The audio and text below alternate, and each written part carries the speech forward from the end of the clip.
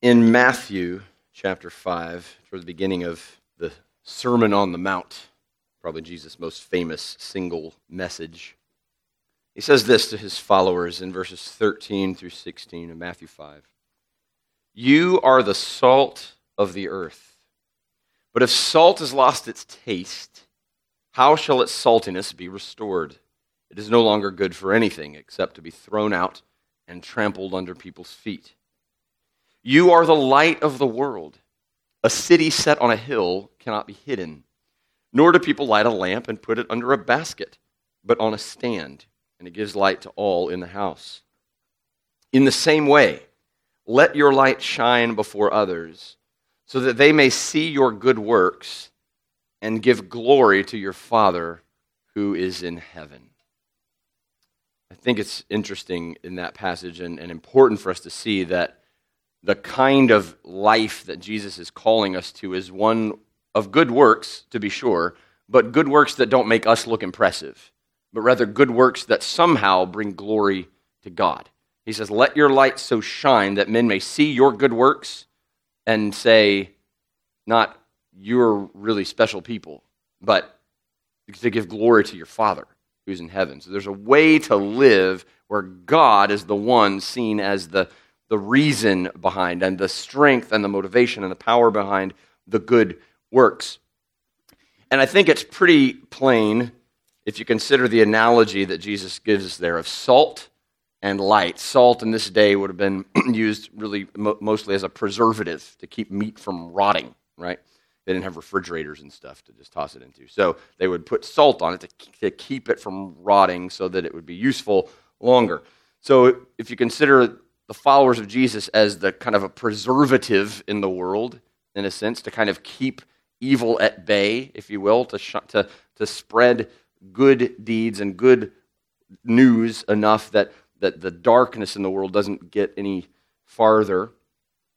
And then he calls us the light of the world, which is remarkable because Jesus called himself the light of the world in John chapter 8. He said, I am the light of the world, and whoever follows me will not walk in darkness, but have the light of life. And here he turns that toward his followers, and he says, you are the light of the world. And then he says, if there's a city on a hill, everyone can see it. There's no way to hide it if it's on a hill, because in this agrarian culture, and these mountains and things, when there was a city that was raised up and these buildings and things, it was very obvious. It was obvious to everybody. It couldn't be hidden. And in the same way, you don't light a lamp and then cover it up with something so you can't see the light. You let it give light to everyone in the house. And in the same way, your light is to shine to those around you in the world. So you're to be a preservative, the salt of the earth, and you're to be this kind of light shining and showing forth the glory of God to everyone around.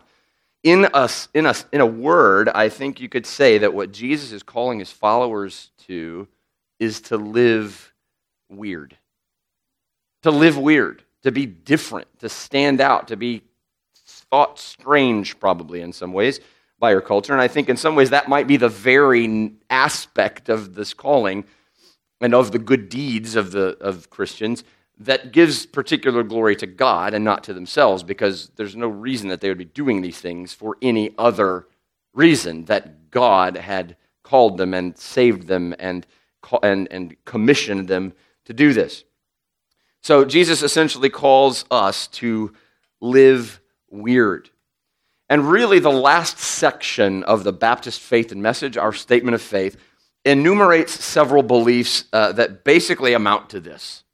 Basically, because we believe the gospel, we will live weird. It's kind of what these last several articles of the Statement of Faith say. So we've been walking through a little bit, not like piece by piece or article by article, but we've been talking through the Statement of Faith and kind of what it entails, what it represents. And we saw in week 1 the gospel foundations of the Scripture. So the Word of God, the Bible, as the source and foundation of everything else that we believe, teach, do, practice. All right?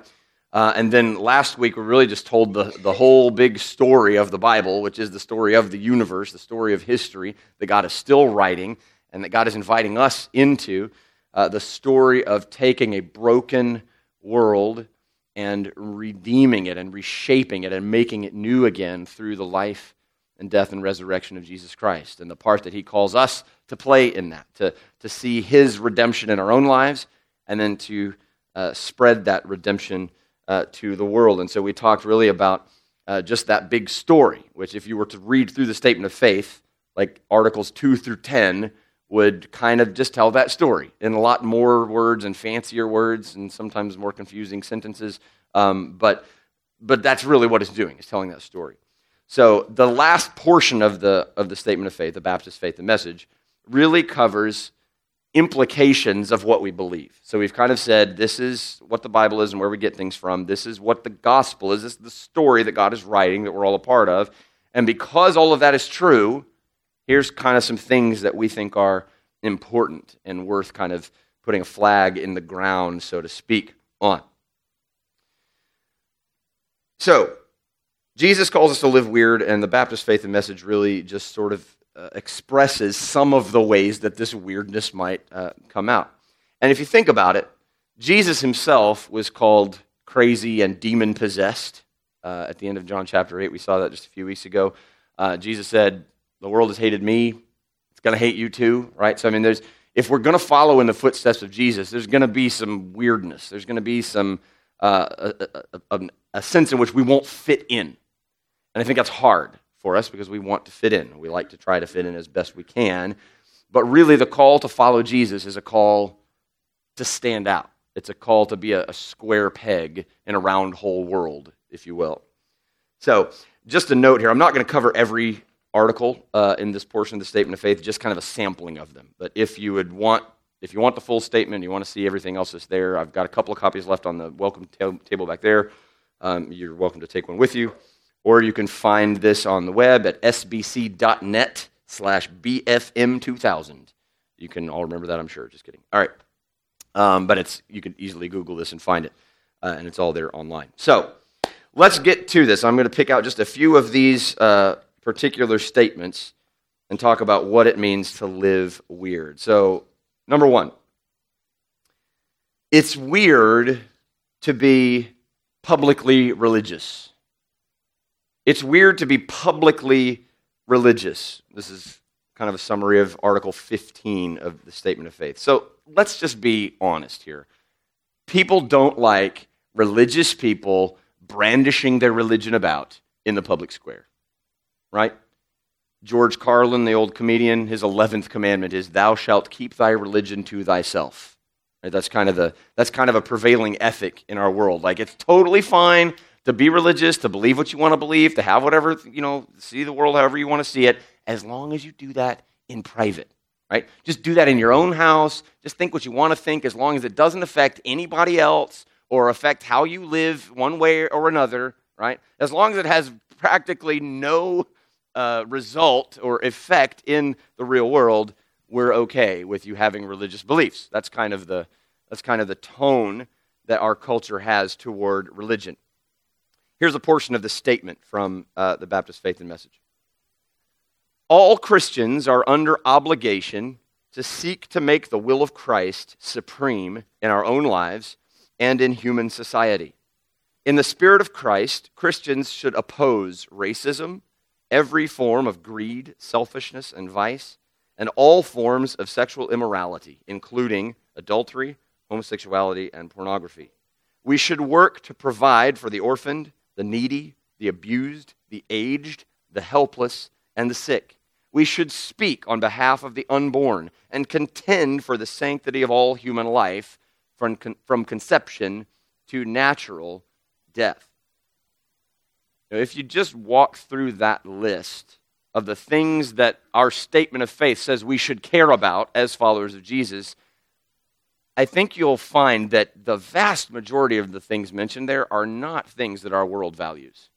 They're not things that our world cares about or think are important. Or if they do think it's important, they have a kind of a twisted way of seeing it or approaching it. But for the most part, to stand up for any one of this kind of list of virtues or causes is to be outside the mainstream of our culture. It's to say, I see this differently. It's to say, I value something different than what the world values. Jesus said in Matthew 10:32 and 33, "So everyone who acknowledges me before men, I also will acknowledge before my Father who's in heaven. But whoever denies me before men, I also will deny before my Father who is in heaven." So there is an aspect of being a Christian, of being a follower of Jesus, that requires us to be a Christian in public. It's not just in the privacy of our homes, as long as it doesn't touch anybody else and bother anybody else, and what I believe doesn't affect anyone in any way. It doesn't work that way. Jesus says if you're going to be a follower, you're going to have to do this in public. You're going to have to do this out loud. You're going to have to stand for some things that might make you unpopular. You're going to have to say some things that might get you some strange looks. And in our day and time, and honestly for the apostles in the first century as well, maybe even legal ramifications, legal troubles, and government sanctions and whatever else. So at times, what it means to follow Jesus is to stand up for stuff that no one else is going to stand up for.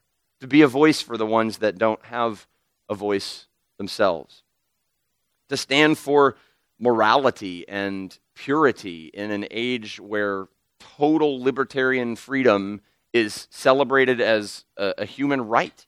You do whatever you want to do, and who cares, is like a virtue in our culture. And that's just not what the Scriptures teach. That's just not what Jesus lived. That's not what Jesus calls us to. And so there will be times where what we believe and what we do and what we say will put us kind of on the outs with people and make us stand outside the circle, if you will. And so there's a gut check here. Am I willing to live weird? Am I willing to not just believe in Jesus in private, but to actually carry out the implications of that faith in the world and in the public square? And so we ought to be not just privately thinking that these things are right? Yeah, I think racism is bad. Yeah, I think greed and selfishness are bad. Yeah, I believe in, morality, and I think we should, not support all these other things, right? I think providing for the orphans is a good thing to do. It's not just like an opinion. It's a life. It's things that we should actively be engaging in. So there's a sense in which our faith in Jesus calls us to activism in a way, right? So there is a cause taking up here that Jesus is calling us to. So it's weird to be publicly religious. It just is. That's just not what people do here. People want you to just keep it to yourself. But that's not what Jesus calls us to. Jesus says, if you're going to follow me, and if you want me to confess you basically as a follower before my Father, then you got to confess me before people, no matter what that looks like. It's weird. Secondly, it's weird to give your money away. Weird to give your money away. Article 13 on stewardship would point us toward this. So the American way is basically earn as much as you can and then take the rest, right? I mean, just get whatever you can no matter what it takes. That's what we've got to build our kingdom. We've got to get more stuff. We've got to pad our pockets. That's what we're about. But that's not the way of Jesus. And that's not the way of his followers. That's not what he's called us to. I was reminded in thinking on this statement in this article of the story of the widow in Luke 21. Feel free to turn there if you like. In Luke 21, Jesus is at the temple, and there's some people coming to give their offerings, right? So giving their offerings to the church, so to speak, to the temple. The beginning of chapter 21, verses 1 through 4, it says, Jesus looked up and saw the rich putting their gifts into the offering box. And he saw a poor widow put in 2 small copper coins. And he said, truly I tell you, this poor widow has put in more than all of them. For they all contributed out of their abundance, but she, out of her poverty, put in all she had to live on. Jesus isn't impressed by the extravagant, abundant gifts of people that have way more than enough. That doesn't impress Jesus. He doesn't care. Because, honestly, he doesn't need the money. Like, let's just be straight about that. God owns the cattle on 1,000 hills and all that. The earth is the Lord's and the fullness thereof. He doesn't need money. He's not going, oh man, I wish somebody would help me out, right? So he's not impressed with the big gift because he doesn't need it. What he's impressed with is the heart. He's impressed with the heart of this widow who is willing to give everything that she has, even though it's a small amount. Why would she do that?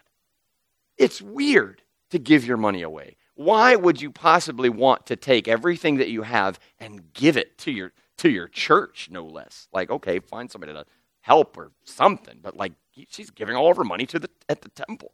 Doesn't make any sense unless God has changed her. Unless her love for God is so deep that it makes the stuff that she has or the means of getting stuff seem meaningless and seem worthless to her by comparison. Here's here's the article on stewardship. God is the source of all blessings, temporal and spiritual. All that we have and are, we owe to him. That's followers of Jesus. They are therefore under obligation to serve him with their time, talents, and material possessions, and should recognize all these as entrusted to them to use for the glory of God and for helping others. According to the Scriptures, Christians should contribute of their means cheerfully, regularly, systematically, proportionately, and liberally for the advancement of the Redeemer's cause on earth. God owns it all. So whatever you have because God gave it to you, right? God entrusted it to you. I think that's the better word than just gave it to you. He entrusted it to you. And there's an expectation that you're going to use what he gives you well. You're going to use what he gives you with his glory in mind. You're going to use what he gives you to serve others, right? Not just to build your own kingdom. And I like that this statement points out that we're not just talking about dollars and cents. We're talking about your time. We're talking about your talents, the things the abilities that God has given you, the skills that you have. We ought to think about our time and our talents and our treasures, to use the classic little T alliteration there. We should think of those things in terms of how can I serve someone else and how can I glorify God with these resources. Not how can I be most comfortable, how can I be most entertained, how can I be most the least inconvenienced. That should not be our driving ethic, and yet in our world, in our culture, it's not hard to see that really is kind of how we operate, how the world operates. We want more, bigger, better, newer. We want easier. We want convenient. We want the bigger screen, the newer car, right?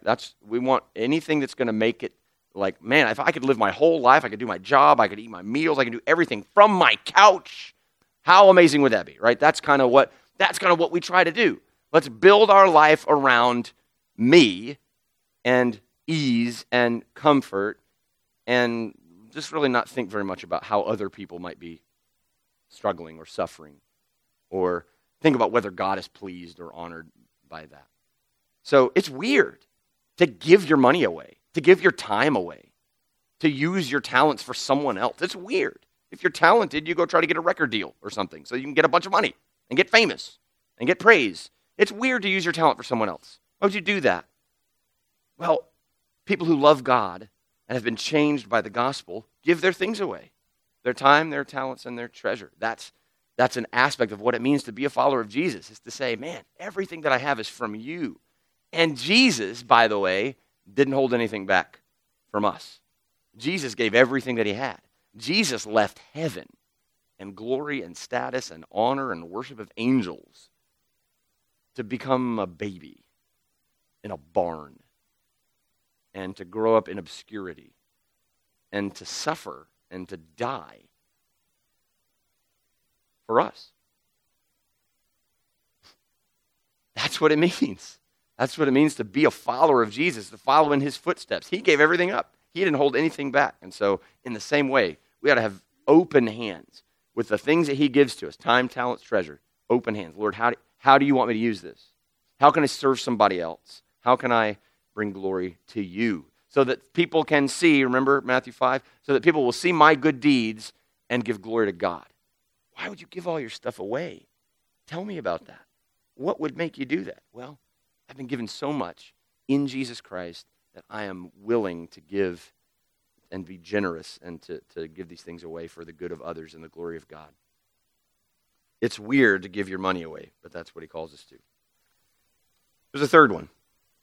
It's weird to cling to traditional marriage and family values or beliefs, even just an understanding of what a family is and what a marriage is and who is an eligible candidate to be married and all those questions. It's weird in our day and time. And it's not just weird, it's like people are hostile to that. There was a time, like 1950s, 1960s, when like these kind of traditional Christian values about marriage and family and purity and all those kind of things, there was a time where that was kind of the favored, privileged, if you will, view, the majority view of our culture. I don't know if you haven't been paying attention, but that's not the case anymore. It's not the majority view anymore. So to hold these things are strange and can land you in serious trouble. There's a quote that's probably misattributed to Martin Luther, but I really like the quote. So I'm going to use the quote, but just don't think that it was actually Martin Luther that said this. We don't know who really said it. If I profess with the loudest voice and clearest exposition every portion of the Word of God except precisely that little point which the world and the devil are at that moment attacking, I am not confessing Christ, however boldly I may be professing him. Where the battle rages, there the loyalty of the soldier is proved. And to be steady on all the battlefront besides is mere flight and disgrace if he flinches at that point. So to be a faithful, strong, brave, courageous soldier, except at the point of battle, is not to be a good soldier, right? So wherever the point of greatest resistance, the point of greatest tension exists, that is the very point at which we've got to be ready to stand. And in our culture and in our day and time, I don't think that there's any clearer place where the battle rages other than in the realm of sexuality and marriage, gender, orientation, and beyond. All right? You could lengthen that list and talk more detailed than I'm going to right here. But the bottom line is people don't respect a traditional Christian position on these matters. And what the statement of faith here kind of enumerates, it's already hinted at it in the statement on how we're to relate to the world, how we oppose vice and immorality and pornography and all those things. It's already covered a little bit of that. And now it's going to get more specific about marriage. So read this statement here. Is it up there? Yeah. So marriage is the uniting of one man and one woman in covenant commitment for a lifetime.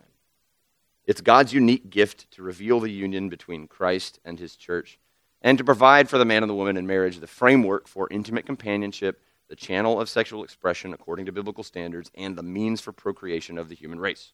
There's more to the statement than that, but that's enough for now. So here's the truth. This is what Christians have believed about marriage for about 2,000 years. This is the historically orthodox Christian position on marriage, as spelled out by Scripture. The Bible starts with marriage in Genesis 2, where God gives Eve to the man, and it says, they became one flesh. For this reason, a man will leave his father and mother and cleave to his wife, and the two shall become one flesh. The Bible ends with a marriage, namely the wedding feast of the Lamb, where Jesus has won his bride, the church, and brought them into his presence, and there is a supper celebrating this marriage. The Bible begins and ends with marriage. Paul tells us in Ephesians 5 that the very meaning of marriage is the gospel. Marriage exists to give a picture of the relationship of Jesus with his church. Jesus gave up his life for the church so that she might be redeemed and renewed and purified, just as a husband is to love his wife and to give himself up for her and to sacrificially love and lead her.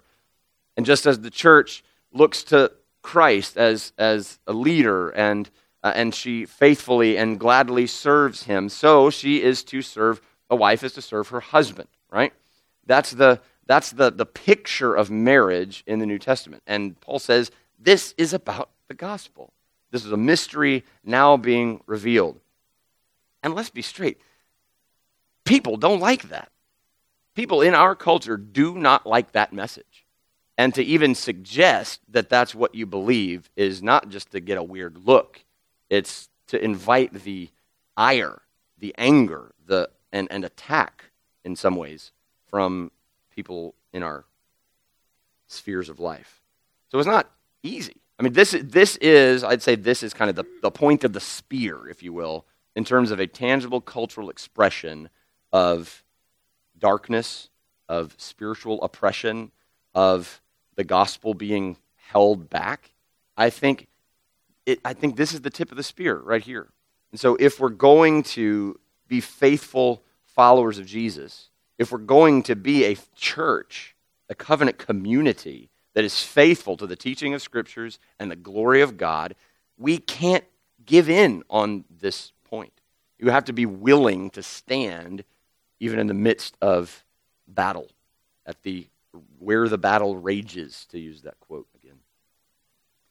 And this is more than just, I mean, I understand that what I'm saying and what this calls us to is more than just, being uncomfortable or just deciding, okay, I'm going to hold an unpopular view. This actually can put you in some really unpleasant situations and some real relational tension and struggle with people who see this differently, or people who are actively living a lifestyle that opposes what you say that you profess, right?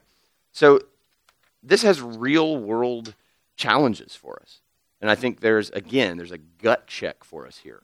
Am I going to be faithful to Christ?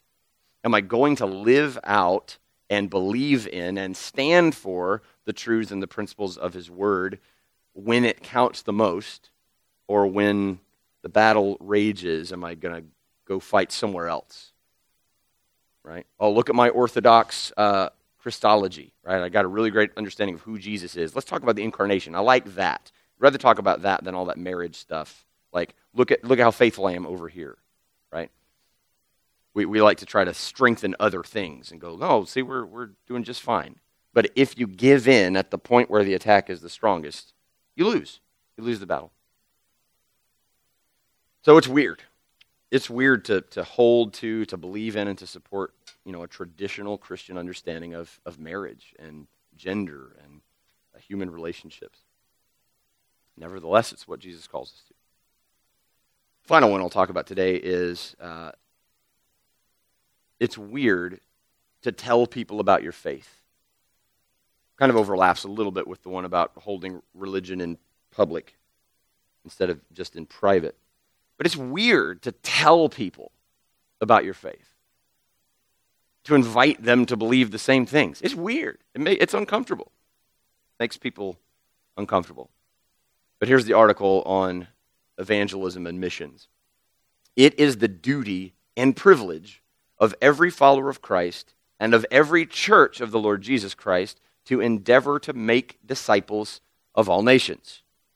It continues, it is the duty of every child of God to seek constantly to win the lost to Christ by verbal witness, undergirded by a Christian lifestyle, and by other methods in harmony with the gospel of Christ. All right, so that last sentence says you can be creative. You can, we're not shutting off things that God might use to give you a connection to people or to help you to present the gospel. But there is a responsibility upon a follower of Jesus to speak of Christ. All right, so we want to win people to Christ, use the language of the statement, to win people to Christ, not merely by being nice people, right? We want to be nice people. We don't want less than that, right? We want to be kind. We want to be thoughtful and friendly.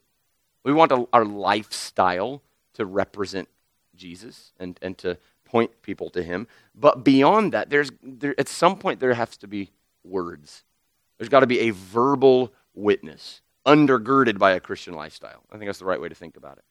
If we're going to be faithful witnesses to Jesus Christ, there's got to be a point where our mouths speak the message of the good news of Jesus. And this is the good work, by the way, of our mission. Those three statements, good news, good friends, good work. This is what we're talking about. We're talking about carrying the gospel of Jesus in word and in deed. All right? It's not service for its own sake, but for the purpose of introducing people to Jesus Christ. Now, And honestly, is there anything like scarier, stranger, that feels more risky than talking to people about your faith?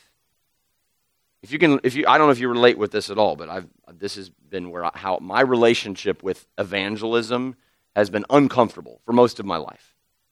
I've never been one of those that is like supernatural, has an easy time just like starting a conversation. Hey, if you were to die tonight, would you go to heaven? I'm not saying that that's what you should do. I'm just saying talking to people, opening a conversation about spiritual things, to talk about Jesus is hard. I've known people who, like, I would say that is a gift that God has given them. Like, they are passionate about evangelism, and they are good at it. Like, it is natural and easy, and, like, they would rather talk about that than anything else. I've known people that are like that.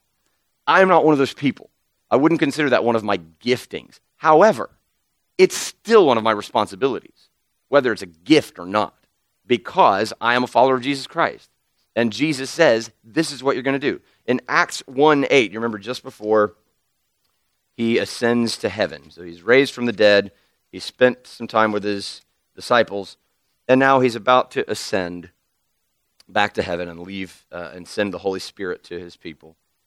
And they say, when are you going to restore the kingdom? He says, it's not for you to know times or seasons that the Father has fixed by his own authority. Verse 8 of Acts 1. But you will receive power when the Holy Spirit has come upon you. And you will be my witnesses in Jerusalem, in all Judea and Samaria, and to the end of the earth. You will receive power when the Holy Spirit comes upon you, and you will be my witnesses. He didn't ask them to be witnesses. He didn't invite them to be witnesses. He didn't say, I'd like you to consider whether or not you'll be a witness. He said, fact, reality, you're witnesses. The question is, are you going to be a faithful witness or not? Are you going to be a witness that consistently points people to Jesus in word and in deed, or are you going to be something less than that? Are you going to be the kind of witness that shies away from the point of attack? Are you going to be the kind of witness that would rather keep your mouth shut and avoid the weird look that somebody might give you, or the uncomfortable reality that somebody might ask you a theological question that you don't have an answer to? And I don't want to say I don't know, so I'd rather just not talk about it. Right? Those aren't hypotheticals for me. I've been in those moments. Sometimes I've been faithful, and other times I've not been. That's the reality. And I think probably that's true for most of us. So the question is, are we willing to look at what Jesus has done for us, to see how far he went, to make us new, to give us new life, to redeem us from the brokenness and the sin and the condemnation that was coming for us, that we were headed toward? Through his life and death and resurrection, and given us a new name and a new nature and a new future, and given us the power of his Holy Spirit. Can't forget that. The Holy Spirit is in us. If you're trusted in Christ, he lives in you. And that's where the power comes from. So we've got to ask ourselves, and I think it's sometimes moment to moment, am I willing to do this? Am I ready to do this? And do I have an eye toward what's going on around me? There's just a people awareness that I think we have to have. And I think we have to ask the Lord for it. Because it's very easy to kind of just go through your day, go from place 1 to place 2 to place 3, get home, kick up your feet, and go like, what did I do today? Like, was I around anybody? Like, I don't even remember, because we just got to get through our to-do list or whatever, and we just burn right through it. So there's a kind of like slow down, pause, look, be aware of the people around you, the moments around you where there might be an opportunity. Think about some questions you could ask people that might open the door. If you're having a conversation in a lunchroom with a coworker or something, what's a question you could ask, an open-ended enough question that might open the door to have some kind of a spiritual conversation? I'm not saying that in every conversation you've got to share the ABCs of how to become a Christian, but I do think at some point the good news that Jesus lived and died and rose on your behalf and you can have a relationship with God if you trust in him has got to be there, or we haven't been a faithful witness. No matter how many tires you've changed or meals you've served or encouraging notes you've left, if you never get around to the core truths of what Jesus has done to take sinners from death to life, then we haven't been a faithful witness. And that's weird. It's weird. It's hard. It's strange. It feels risky. But that's what it means to be a follower of Jesus. That's what it means to be a church. That's what it means to be a covenant community of people who have been bought by the blood of Christ, who have then been commissioned out into the world. Because remember what Jesus said? Go, therefore, make disciples, baptizing them in the name of the Father, Son, and Holy Spirit, teaching them to observe everything that I've commanded. Well, how are we going to baptize disciples if we don't find the disciples? How are we going to find the disciples if we don't tell them, right? If we don't carry the good news that there's life and hope and a future through faith in Christ. I'm going to finish up with a statement by a guy named Denny Burke, who's the president of the Council for Biblical Manhood and Womanhood. We understand that such Christian confession, the things we're talking about, holding to these countercultural, ancient, old-fashioned, call it what you will, kind of views. We understand that such Christian confession sounds strange to modern secular ears. After all, at the heart of all this is the conviction that a once dead Jew is the world's true king. We are accustomed to being regarded as strange and countercultural. For the Orthodox, as lowercase o, keeping Christianity weird is what we've always done. It is what we must always do if we are to be the salt and light that Jesus calls us to be.